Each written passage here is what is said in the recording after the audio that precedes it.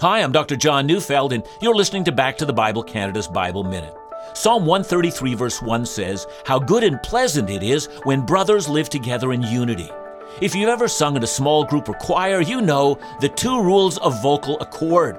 First, everyone should be singing the same song. Different sheet music will produce confusion. And second, let everyone sing their part.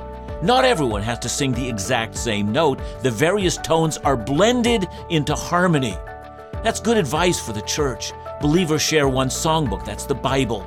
We've committed ourselves to sing the truths of God, but within the scriptures, there are various notes of emphasis and a synthesis of song. We soon learn that unity doesn't demand conformity, and that variety doesn't steal from unity. How blessed it is to be united. That makes wonderful music. Listen to Back to the Bible Canada each weekday on this station, or find us online at backtothebible.ca.